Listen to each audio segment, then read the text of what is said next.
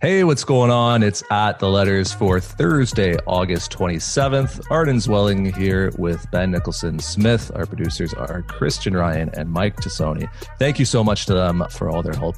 As always, Ben, plenty to talk about today. The Blue Jays made a deal acquiring Taijuan Walker. Obviously, MLB's trade deadline is approaching on Monday. I mean, the playoffs are technically approaching. Blue Jays like halfway through a 60-game season right now. It's as if we were entering, September, which we literally are, but, in a normal season with 5 months of baseball data behind us. So there's tons going on with just the Blue Jays, but we have to pull out to start here and take a bit more of a global perspective on things, because obviously yesterday, Wednesday, August 26th, was a seminal day across North American sports, an impactful day, an important day, all those words, beginning with the Milwaukee Bucks, who led by example and refused to take the court in order to demonstrate against racial injustice and against the shooting of Jacob Blake, which, and not just the shooting of Jacob Blake, but the police brutality that has been committed against Black men and women in the United States and Canada for years and years and years, and a list that we could spend, the rest of this podcast just reading names from. So demonstrating against that, and obviously teams across the WNBA demonstrated as well, and several MLB teams did as well. Really, athletes across the continent protesting this tragic event in Wisconsin. If you haven't seen the video yet, the Jacob Blake video, you don't have to look hard to find it, and you can reach your own conclusion as to the brutality that occurred there. As it relates to the Blue Jays and Red Sox on Wednesday night, they did play, obviously. Ben, you covered the game. I did not. But my understanding is that these demonstrations came to light, and the Milwaukee Bucks action came to light just as the Blue Jays and Red Sox had already taken the field and weren't even really able to join with the demonstration if they wanted to. Is that your understanding as well? Or no? It's certainly the way the Blue Jays presented it. Yeah. I think there's never an easy time to take action and to make a stand. It was not easy for the Milwaukee Bucks, I'm sure, to say this is the time that we need to stand up and actually step aside to create room for other voices. The Blue Jays' circumstances probably made it slightly harder for them to make that stand than, let's say, a team on the West Coast like the Dodgers or Giants that had the benefit of a little bit more time to join that conversation in stride as it was happening. Now, the Blue Jays still knew before first pitch. Word travels fast. It's, we live in a very connected world. So I don't know if I want to say that the Blue Jays couldn't have stopped playing if they didn't want to. And, I was going to say, it's not even like it was Nate Pearson making his major league debut, but who cares? Even if Nate Pearson was making his major league debut, this is so much bigger than any individual team or in any individual person or any individual trade or playoff push. And look, this, I love baseball minutia as much as anyone. I assume probably our listeners who, stick with us through the off season and some, rebuilding seasons. Probably a lot of people listening love baseball minutia. And for us, it's a distraction. It's an amazing distraction from whatever other BS is going on in our own lives, right? And it's great. Baseball's awesome for that. Sports are incredible. But, there are moments, and this is obviously one of them, where we have to just go beyond that and just say that this is not the time to be obsessing over Julian Merriweather's average fastball velo or Vlad Jr.'s exit velocity. And it really is about a bigger conversation that stems from the systemic racism that exists in our society, and more prominently in the US, but also in Canada. And that not only does that exist, but we need to continue to take steps to make changes on that front. And so I applaud all the teams and individuals that decided that it wasn't right to play on Wednesday. I wonder if we'll see more. I assume we probably will. We're recording this on Thursday afternoon. Probably a lot more developments are going to happen, but to say it's important is an understatement. This is vitally important. It's nice to see that conversation taking place. And like I said, I applaud those people who made that call. Yeah. And it's that's why the attention needs to be away from the field right now. That's why you mentioned it, sports shouldn't be a distraction right now. It shouldn't be taking away from a very necessary fight that is occurring, and some demonstrations and protests that really have been occurring for not only months, but years, right? Like there's been demonstrations like, in the streets in the United States over, police brutality against Black men for a long, long time. And not a lot has actually changed on institutional level or governmental level. And obviously those aren't things that happen overnight. And like change is unfortunately, so incremental when you're talking about like something as like deep seated as racism and something as institutional as the racism is in policing, not only in the United States, but in Canada too. It's important to say. But I think that, particularly with the NBA players, like it got to a point where they were saying like, it's what we're doing now isn't enough. And we're just falling back into this kind of, trend of like, these issues get brought to the forefront, like unfortunately something terrible happens on video and we see it and it dominates a news cycle for 24, 48 hours and we speak out against it and there are demonstrations about it and people change their Instagram icons to a black square. And then 48 hours after that news cycle, it goes away and we're not talking about it anymore. And it just becomes, hey, look at this wicked Taiwan Walker breaking ball. Like, hey, look at LeBron's dunk and, hey, look at this cat video, and it disappears and like pressure is not continuing to be applied. So like, that's why I think, what the athletes did across North America was so powerful on Wednesday. I hope it occurs again here on Thursday, frankly. And, even still the fact that, this season, Anthony Alford was the only African American in the clubhouse. And like, the guy who was instigating a lot of the demonstrations that the Blue Jays were, putting forward with wearing Black Lives Matters t-shirts and some of the kneeling that we saw on opening day with Anthony Alford and Santiago Espinal and Kevin Biggio.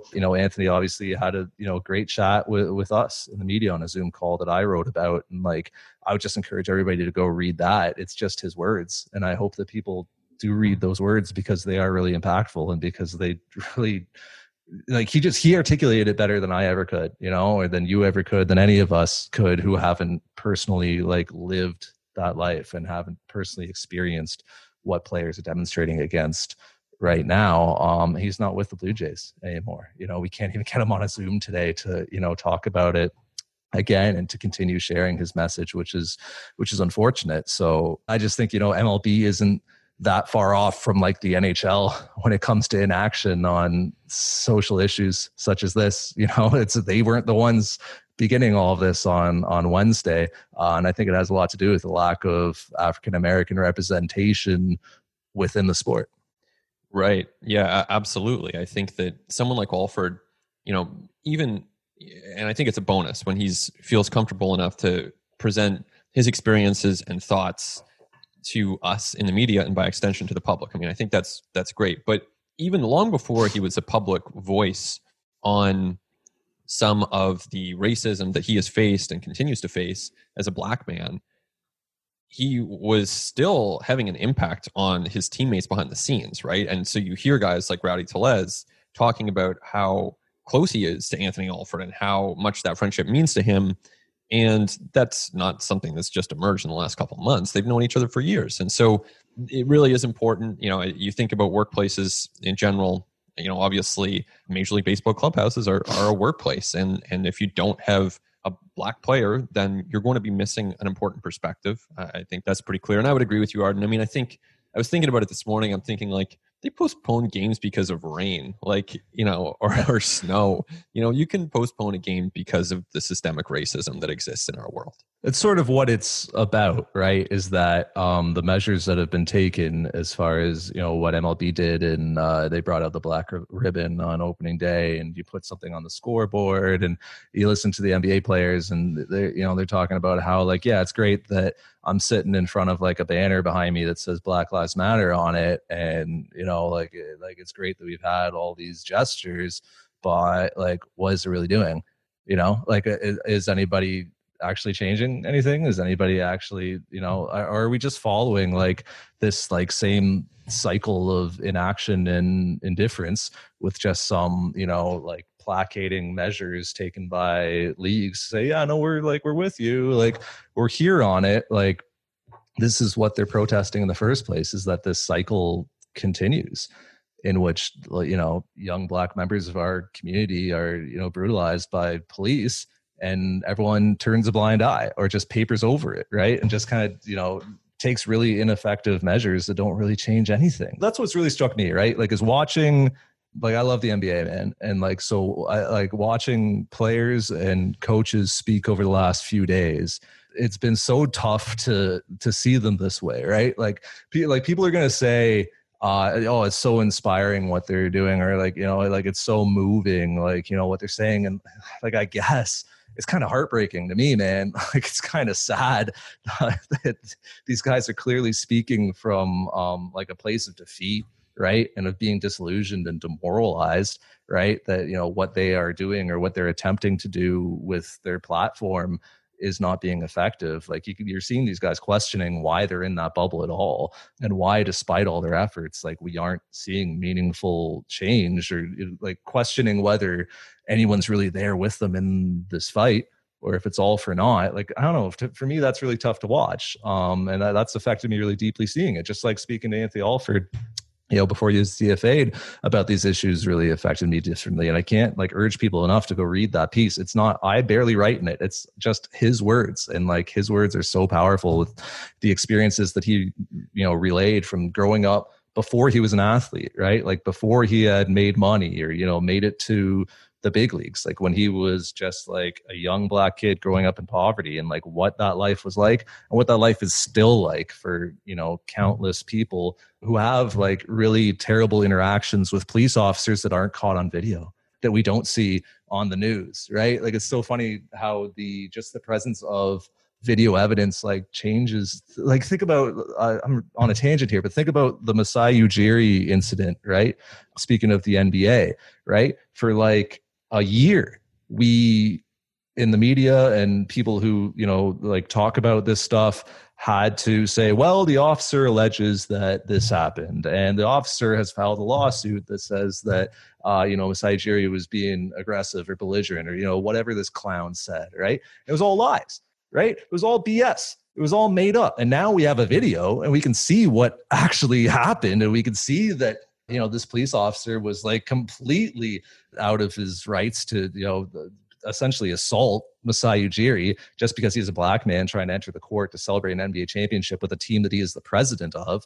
Meanwhile, several white people walked onto that court without credentials that, were not treated the same way. Like, it's there on video, but until we have the video, we don't really talk about it that way, and we don't really see it that way. So you think about the fact that we have Jacob Blake on video, or Tamir Rice on video, or George Floyd on video, like, that changes the discussion so much. My point here is that, Anthony Alford really told us about the people who, like, these things happen to them, but it's not videotaped, and it's not a news cycle thing. It doesn't dominate the headlines. It's just like another name on the list. So like, seeing these NBA players, how disillusioned they are and demoralized they are with the lack of change and the lack of progress that has occurred despite all of this conversation over the last several months, it's been really tough. And so that's why, I do hope that we see more demonstrations here on Thursday, but I'm not sure we will. We'll see.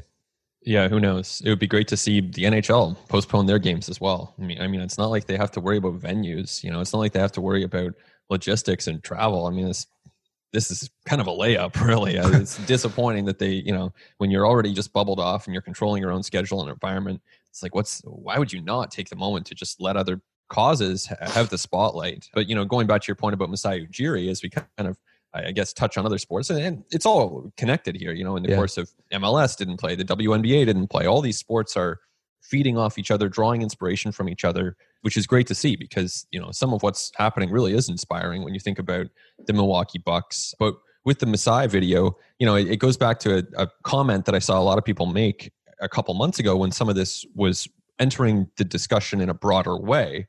And it's just the idea that there's not more racism now. It's just that more racist acts are caught on video. But you think about the kind of thing that even Anthony Alford is a young guy. When he was growing up, there wouldn't have been a cell phone in his hand at all times. And so, especially growing up in a poor background, in a poor neighborhood, I mean, absolutely not. So it's a totally different challenge. And it's great to see that people are speaking up and going beyond the words. I mean, you think about those basketball players who are not, like you say, it's not just tweeting a Black Lives Matter hashtag. It's really going beyond that, and they are putting their own livelihood and their own schedules and their own agendas aside for the purposes of a much broader and very important discussion.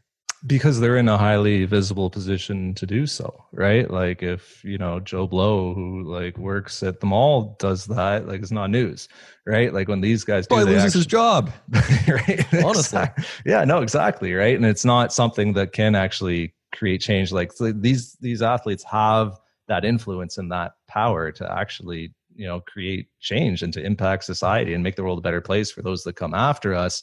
It is heartening that they are, using that leverage with what is, essentially a strike, right? Like it's incorrectly referred to as boycott. It's essentially a strike. Like it's workers refusing to provide labor in response to a grievance, right? And it's a societal grievance, right? Like, and it's a grievance of life in society. It's not necessarily a grievance over unsafe working conditions or wages or something, but it is still something that is not right, and it's still a human decency issue. And I think that was, that's really the case in the NBA. And I'm sure it was, part of the thinking for, the Brewers and the Reds and the Dodgers and the other MLB teams that refused to play last night as well. But I think in the NBA, especially, like you were seeing, workers kind of using the biggest lever they have to pressure ownership, to pressure those who, actually interact with those in power and with governmental entities. Like you think about, the Milwaukee Bucks and how important they are to that community in Wisconsin, where, the Jacob Blake incident occurred. You think about all the money that they generate and the influence on the economy and the amount of people that they employ. I mean, Milwaukee Bucks ownership has the power to, lobby governments and to talk to people on not only the local level, but even the federal level, right? And the state level, and to urge those people to create some of the reform that is clearly needed in terms of policing and in terms of the way the Black people are treated in American society. Like they have that influence to create that systemic change, to at least like push the boulder like a little bit, right? To just move it a little bit. So like, I really think that was the motive, to send that message to ownership. Because it's not just about awareness anymore, right, Ben? Like, I think we're all perfectly aware. Like, I think we all know now. If at this point, like, you still don't know why athletes are like demonstrating or why they're protesting, I mean, you're just willfully ignorant, right? Like, you're just choosing not to listen, and you're choosing not to engage with it, and like you can like frig right off, like, because it's very clear. We're all very aware. Like, I think now it's time for people who can actually make the necessary changes to make them, and to do more than just issue hollow PR statements or, give everybody a Black Lives Matter t-shirt or display a message on a scoreboard. Yeah, exactly. Or even, kneeling and holding a ribbon before the anthem, but not necessarily for the anthem. Yeah. Those are kind of half measures to me, to see these vague statements, such as the one that Major League Baseball issued on Thursday. And it's like, we're committed to the fight against these ills of society. And it's like, all right, I mean, aren't we all, right? Like, what does that really say? Yeah. And so I think in that context, it's not to say that not everyone is going to be a leader in this discussion. There are going to be followers, and that's okay. Followers are an important part of this discussion as well. But, when I think about the leaders in this discussion, like the Milwaukee Bucks, that's, wow, it really is impressive. And I even think, in a baseball context, you think about guys like Jason Hayward or Matt Kemp or Jack Flaherty or Dexter Fowler, who decided on their own, I don't want to say without the support of their teams, but certainly without the full support of their teams, and they pulled themselves out of games on Wednesday. And to me, that's an example of taking a stand in a really strong way and showing some leadership in a strong way as well. So, like I said, followers are important too. I assume that, most of us are probably going to be in that category. The Milwaukee Bucks are the leaders in this, and there are the other voices too, of course, throughout sports and society. But, seeing those leaders and acknowledging them, I think, is important.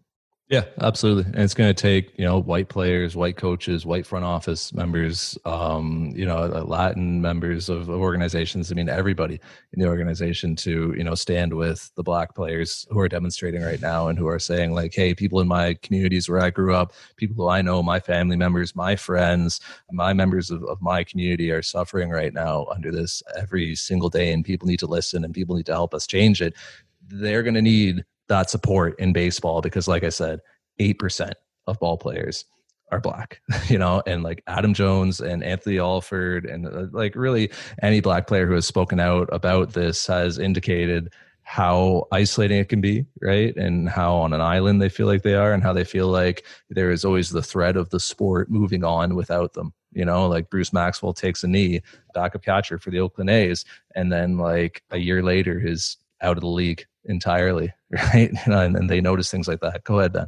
Yeah, and even think about Alford and Jones, right? You mentioned them as spokespeople for the league, and neither one of them is playing Major League Baseball right now. Neither one of them is on a roster as we record this, because Jones is playing in the NPB and Alford is in DFA limbo. So, I mean, even some of the, it goes to show like that there is a shortage of black voices within baseball, and it puts a lot of pressure. David Singh wrote a great piece about this for sportsnet.ca, but it puts a lot of pressure on the small number of black players who do play to speak for everyone. And that has got to be a burden as well for guys like Curtis Granderson or Jackie Bradley Jr., who in a lot of cases are being approached to talk about this in a disproportionate way.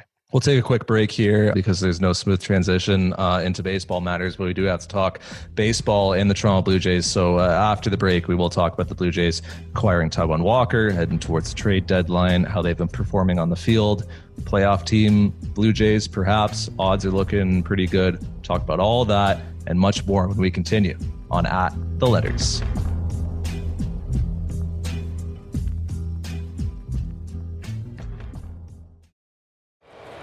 Strike three called. Taijuan Walker cooking tonight.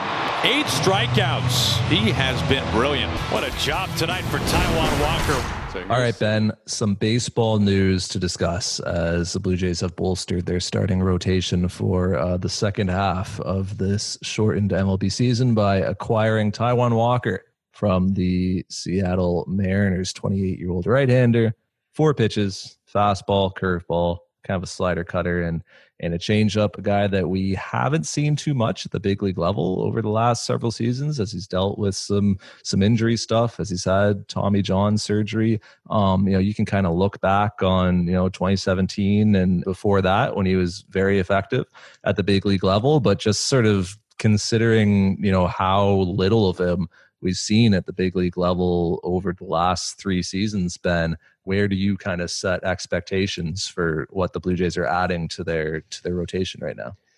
I think the expectation is, can he give you 5 or 6 innings? Can he allow 3 runs per start? I mean, just keep them in the game.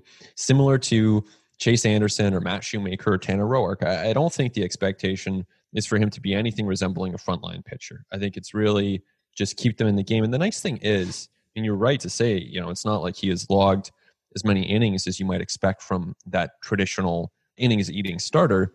But at the same time, they only have 5-6 starts to go for Walker, if all goes well in this season. So he's there to get them through a month. It's not to get them through 6 months. And I think if you view it that way, his chances of doing that seem pretty good because he's been performing well so far in 2020.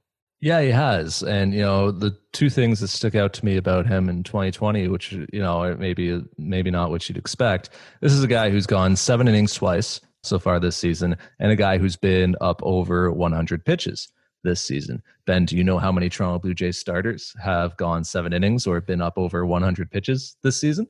Well, I do know, but only because you mentioned it earlier, and I believe the number is 0. That is correct. Ding, ding, ding, ding, ding. 0. Not a single Blue Jay starter has been up over 100 pitches or gone 7 innings. Hyun-Jin Ryu's gone 6 and been up into the 90s, but he's the only guy who's even really been close. So right now, as the Blue Jays have really been piecing it together with their pitching staff over the last little bit, as Matt Shoemaker's gone down, and Trent Thornton, who is going to miss the rest of the season, and Nate Pearson, who obviously was lost to injury. A lot has been asked of this club's bullpen, and it's responded actually in like a really good way for them. They've gotten some terrific performances out there, but you can burn out a bullpen real fast, man, particularly with the schedule that the Blue Jays are playing right now, with as many games in as many days as they have without any off days built in, and only 2 more off days coming up between now and the end of the season. So I think that even just a little bit of length and just some like effective major league innings out of Taijuan Walker is going to be the biggest benefit. Like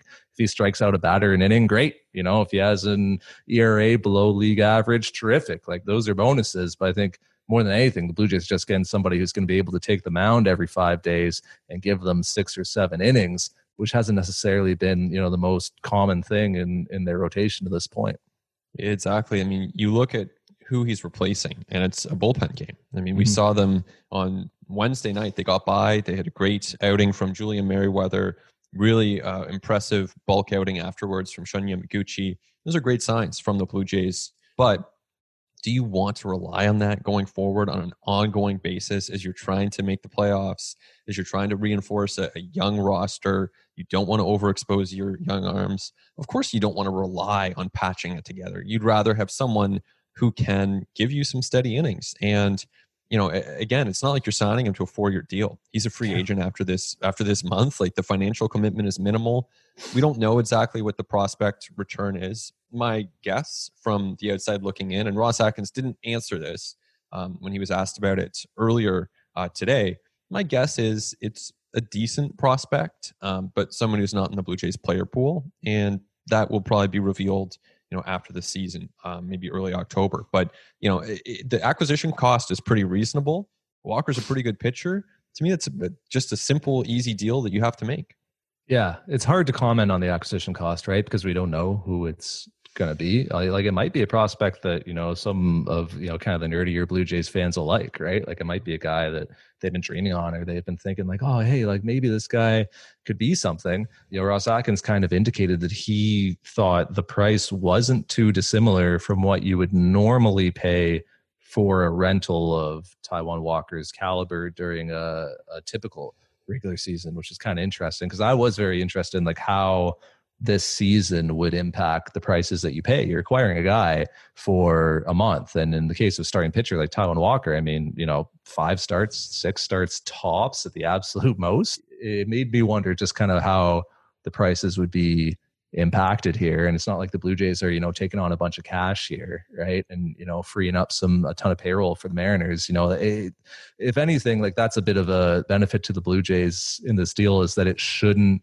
tie their hands from doing too much more, right? Like they should be able to do more after this, because Taijuan Walker is making $2 million this year. So you prorate that down to the 60 games and I don't know, 700 something K and change, chop that in half because half the season's already been played. So I don't know, 350K basically you're looking at here, somewhere around there, like napkin math. The Blue Jays should be able to still take on payroll and other deals here, and should be able to kind of flex that muscle, you know. And you can make an argument that the Blue Jays are like in one of the best positions in baseball to be active at this deadline and to acquire talent, not only because of that money aspect, but also because of how deep their prospect pool is, right? And, you know, because of, you know, how they built out this system, to being a top 5 system in baseball, they should have plenty of young talent that other teams are interested in. They should have plenty of, you know, depth at certain positions. So, you know, I would expect that, you know, for those reasons, the Blue Jays should continue to be active as we get towards Monday. Absolutely. I think the Jays are in a really good position to be active here. There's no question about it. And it starts with a need. I mean, this is not a perfect roster. We've said that for a while now. I think that's pretty obvious when you look at the pitching staff, which still has one rotation spot that's very much open. You know, we're not looking at an imminent return from Matt Shoemaker, who's week to week, or from Nate Pearson, who's going to hopefully start throwing again this weekend. That does not sound like an imminent return situation to me. Trent Thornton out for the year. So you need pitching. That's clear. And it's not just this year that they need pitching. They need pitching going into next year, because if the last month has reminded us of anything, it's that you know, it is such a baseball cliche, but it's so true. You can never have enough pitching, right? And they go into this year and it's like, oh, how are they going to fit, you know, Trent Thornton and Anthony Kay and all these guys onto the staff? And what about Yamaguchi? Is he going to start? Or look, like, you just have to add pitchers and keep adding pitchers and never stop adding pitchers. Like that's how it works. You have to do that. And so this is a need that's ongoing for this team. If they can add someone who's under team control going into 2021, that's even better. But clearly pitching is one area for them. I wonder about catching, and I think in all likelihood their catching discussion probably is, I don't think that's front burner. Obviously pitching is the front burner. I wonder about catching a little bit as I start to contemplate free agent targets for the Jays. It's not just the outfielders like Michael Brantley, for example, but I started wondering about JT Realmuto. Like, I think the Jays this offseason need to have that conversation and pursue him pretty aggressively. But, we're getting ahead of ourselves here. I think back to this deadline, I think you look at the bench, it's pretty obvious that guys like Joe Panik and Brandon Drury are not performing, and there's a clear way to upgrade. So you got to look at that as well. Well, yeah, and when you look at how Ross Atkins will characterize it as, well, we're really interested in acquiring run prevention, and addressing our run prevention right now. That doesn't necessarily mean just pitchers. That can mean a catcher as well, because a catcher has a lot of say in that, in terms of game calling, in terms of framing, in terms of blocking balls and defensively, and just all the little minutia that goes on to being a catcher behind the plate. Like, Blue Jays fans were so spoiled by Russell Martin for years and years and years, and they're kind of seeing right now with some of the development that's occurring with Danny Jansen and Reese McGuire at the big league level, how long it can take to really become polished as a big league catcher and really learn how to night in and night out present balls properly, receive them properly, game call, handle a pitching staff, manage a starter, be on the same page, not get crossed up, be athletic behind the plate, controlling the running game. I mean, there's just like a billion things to go into it. So maybe you're right. Maybe that is a catcher. Maybe that's somebody who can help improve this team defensively. It's been a problem for this club, at times this season, as the defense has not been super crisp. Like, I think that within the Blue Jays front office, like, they're probably pretty confident in their offense, at this point. Like, you can add, obviously Daniel Vogelbach gives them another bench bat, right? And somebody who they're hoping can be better than he's been to this point this season and could be more like he was in 2019. And you certainly feel a lot better about, pinch hitting him late in the game than, say, having a Joe Panik or a Brandon Drury, at bat, in a crucial moment where you really need a big plate appearance. So maybe there can be a bit of maybe there could be something addressed there. But, I think for the most part, I feel like Teoscar Hernandez and Randall Grichuk are going to continue to swing the bat well and hit for a bunch of power. And they feel that Cavan Biggio is going to keep getting on base and keep putting up really, really great plate appearances. And I'm sure they feel that Bo Bichette's going to come back and pick up where he left off. And Vladimir Guerrero Jr. is going to turn around. And, Rowdy Tellez will continue to be a strong contributor. And like Lourdes Gurriel Jr. has really underperformed to this point. Like, considering his track record, you would expect that he's going to be better. So I think that they're probably pretty confident in the offense, but how they get better at preventing runs, whether that's with better pitching, better catching, better defense, I think that's got to be the focus going forward. Yeah, absolutely. I think that makes a lot of sense. And so they can afford to pursue a lot of different angles here. And Ross Atkins was saying that in the course of the conversations that the Blue Jays are having with other teams, they haven't been cut out on anyone. So, does that mean, and this is kind of entering speculation territory right here, but, a guy like Mike Clevenger, who pitches for Cleveland, where obviously Atkins worked before coming to Toronto. You could look at a guy like Zach Plesac. Those are guys where the acquisition cost would be very high. The Blue Jays are not cut off there. So it's interesting because I think that the team's preference would be to add players who can join this core, guys who can contribute and become a long-term piece. That's clearly, preferable to going out there and just adding a rental. Walker helps. That's great. That's a good step. But I think it's more of a first step than a final step. And while the Blue Jays don't have full control over this, it takes two people to complete a trade. It takes two organizations to kind of agree that this is the right path forward for them. But I do think that if the Blue Jays could have it their way, they would part with some of their prospect depth. They would acquire some more pitching. And ideally, that pitching would have control. Well, with Clevenger, I mean, you're getting term, right? Like, you were getting that control. You're getting several years. And that's why the asking price, I imagine, is going to be sky high.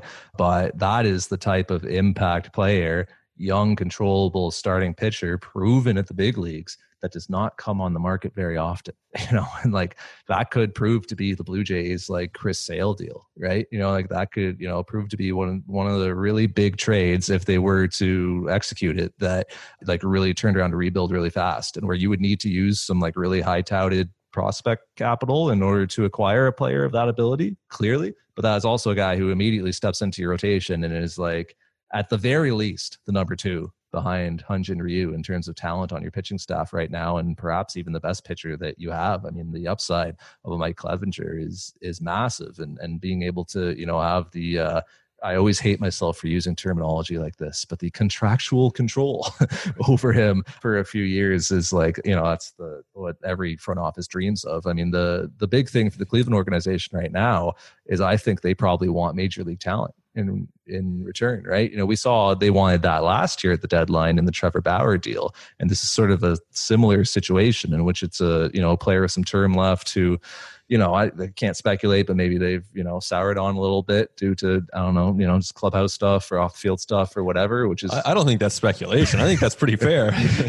I'm not that close to it. So that's why this player is even like available in the first place. Why they might be somewhat motivated to move a young, really good pitcher who's under contract, who hasn't even. I don't even think Clevenger's hit arbitration yet. I think he's about to. But that also might be a motivator for Cleveland, is that he might be about to get off the expensive, and they may not want to pay Mike Clevinger what he's due through arbitration. So maybe that also is what's making him available. But my point here is Cleveland's still trying to contend right now. Like they're still trying to win today, and they were trying to do that last deadline of Trevor Bauer. So that's why you saw in that deal they acquired major league talent. I wonder if the Blue Jays would have that like current big league talent that either Cleveland would covet or the Blue Jays would be willing to surrender in order to consummate that deal. Or if the Blue Jays would have to kind of get creative and look at like a 3-team framework where they are trading prospects to Team X, and Team X is sending big league talent to Cleveland, and Cleveland is sending Mike Clevinger to the Blue Jays.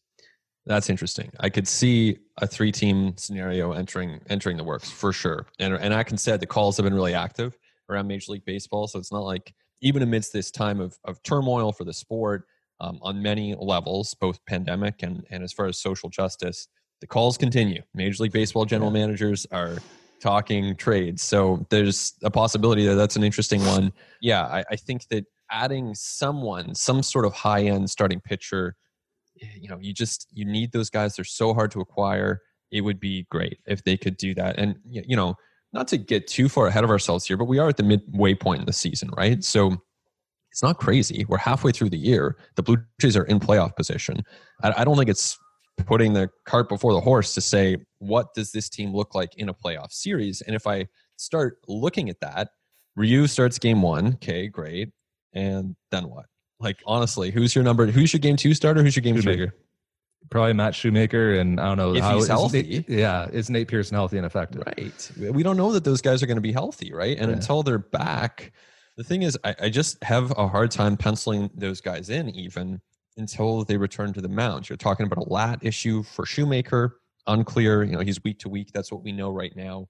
Pearson not throwing just yet. How stretched out will he be? Will he be ready for even 5 innings by the time the playoffs start in basically a month and a few days? So you need arms. Like ultimately, it would be okay to just have a bullpen game. That's kind of how the playoffs work anyway, a lot of the time. So it's not a crazy idea just to go with Hatch and let's say Anthony Kay for one game, and maybe you piggyback another combination of starters for another game. But the point being, they could use more pitching. I wouldn't hate that mad science experiment, right? Of 2 innings of Hatch, 3 innings of Kay. Here's Julian Merriweather to blow it out for, an inning and a third. Yep. Here's, Bass to clean up that final 2/3. And here's Jordan Romano for as long as it takes to get us to the finish line. That's right. Baraki for, key lefty matchup if you need it. He's been walking some guys lately, but still has that strikeout ability. But then, okay, so let's say that's game 2. All right. So let's say you're 1-1. Ryu does his thing the first game. And then what do you do in game 3? Are you going to do an opener with Dolis and then go to Yamaguchi? I don't know. And this is now going way ahead of ourselves, but it's kind of fun to talk about. And again, I know we just had opening day a few podcasts ago, but it's also almost the stretch run now. So it's almost time to start talking about these things. It's just, such a bizarre year. Well, and it's interesting, right? Because for the last several seasons, the Blue Jays have been like the position of, Seattle or Cleveland with the starting pitcher they're looking to auction off, right? Like whether it was like J Happ or Marcus Stroman.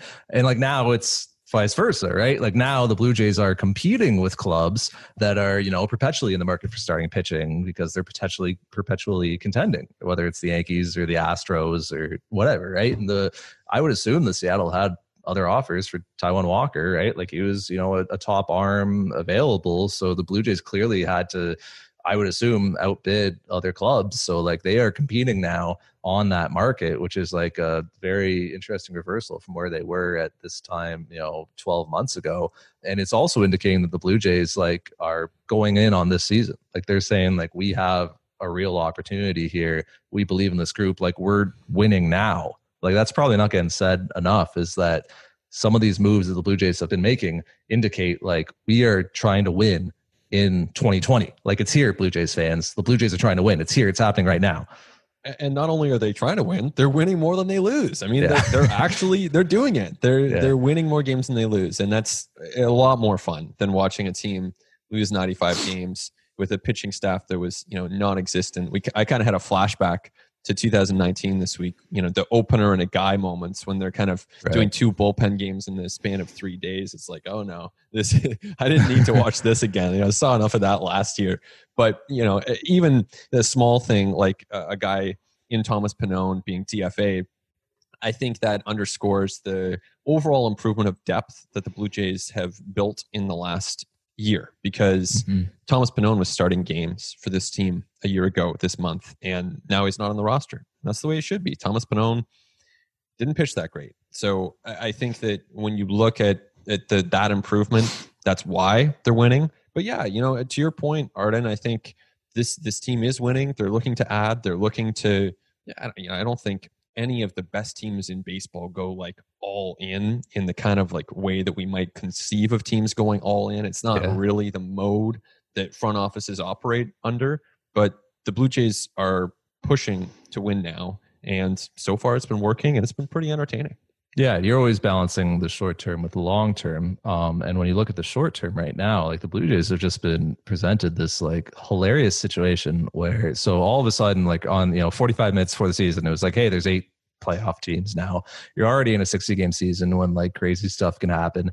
And now we're halfway through and it's, oh, by the way, the Boston Red Sox are putrid and Los Angeles Angels with like 3 of the best players on the planet can't do anything for whatever reason. So like those are like coming into the season, you would think, okay, so the Blue Jays are going to be competing with like the Red Sox and Angels for like one of those final playoff spots. Those teams are completely off the map.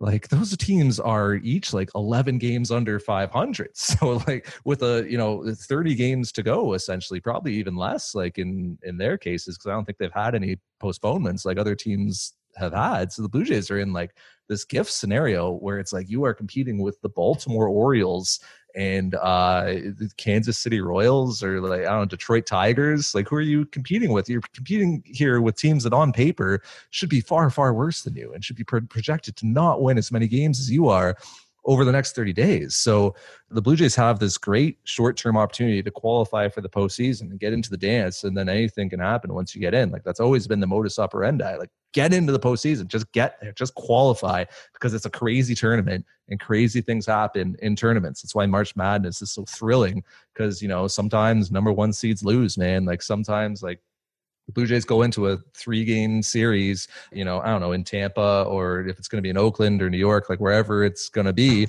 Hyun-Jin Ryu shoves, right, in game 1, throws, 8 innings shutout, and Jordan Romano closes the door, and you win like a 2-1 game or something.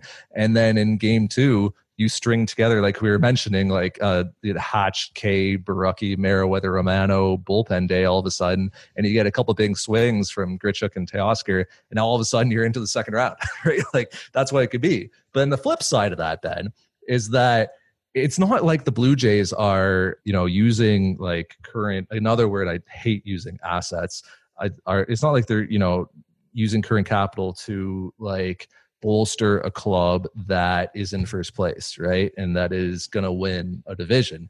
This is a club that is likely to be, number 7 or number 8 in the playoffs, and to be going into that 3-game series in the other team's ballpark with the odds against them, playing a very good team. So then that's kind of, whereas the push I gave earlier, here is the pull of the, like, if you used like a young prospect who hasn't made his big league debut yet, but like, you know, is a very tantalizing guy and could have a very promising future. If you expend someone like that to get a rental or to get a win now player and it doesn't go your way, well, you're probably not going to be loving making that trade if you lose 2 games in the first 2 games of that series. Like if you just get blown out and wiped out of the playoffs, your playoff run is done after 48 hours. So like it is like a very interesting line the Blue Jays are walking here in managing this like really unique short-term opportunity with the long-term vision of what they've built and the contending team they hope to be in 21, 22, 23,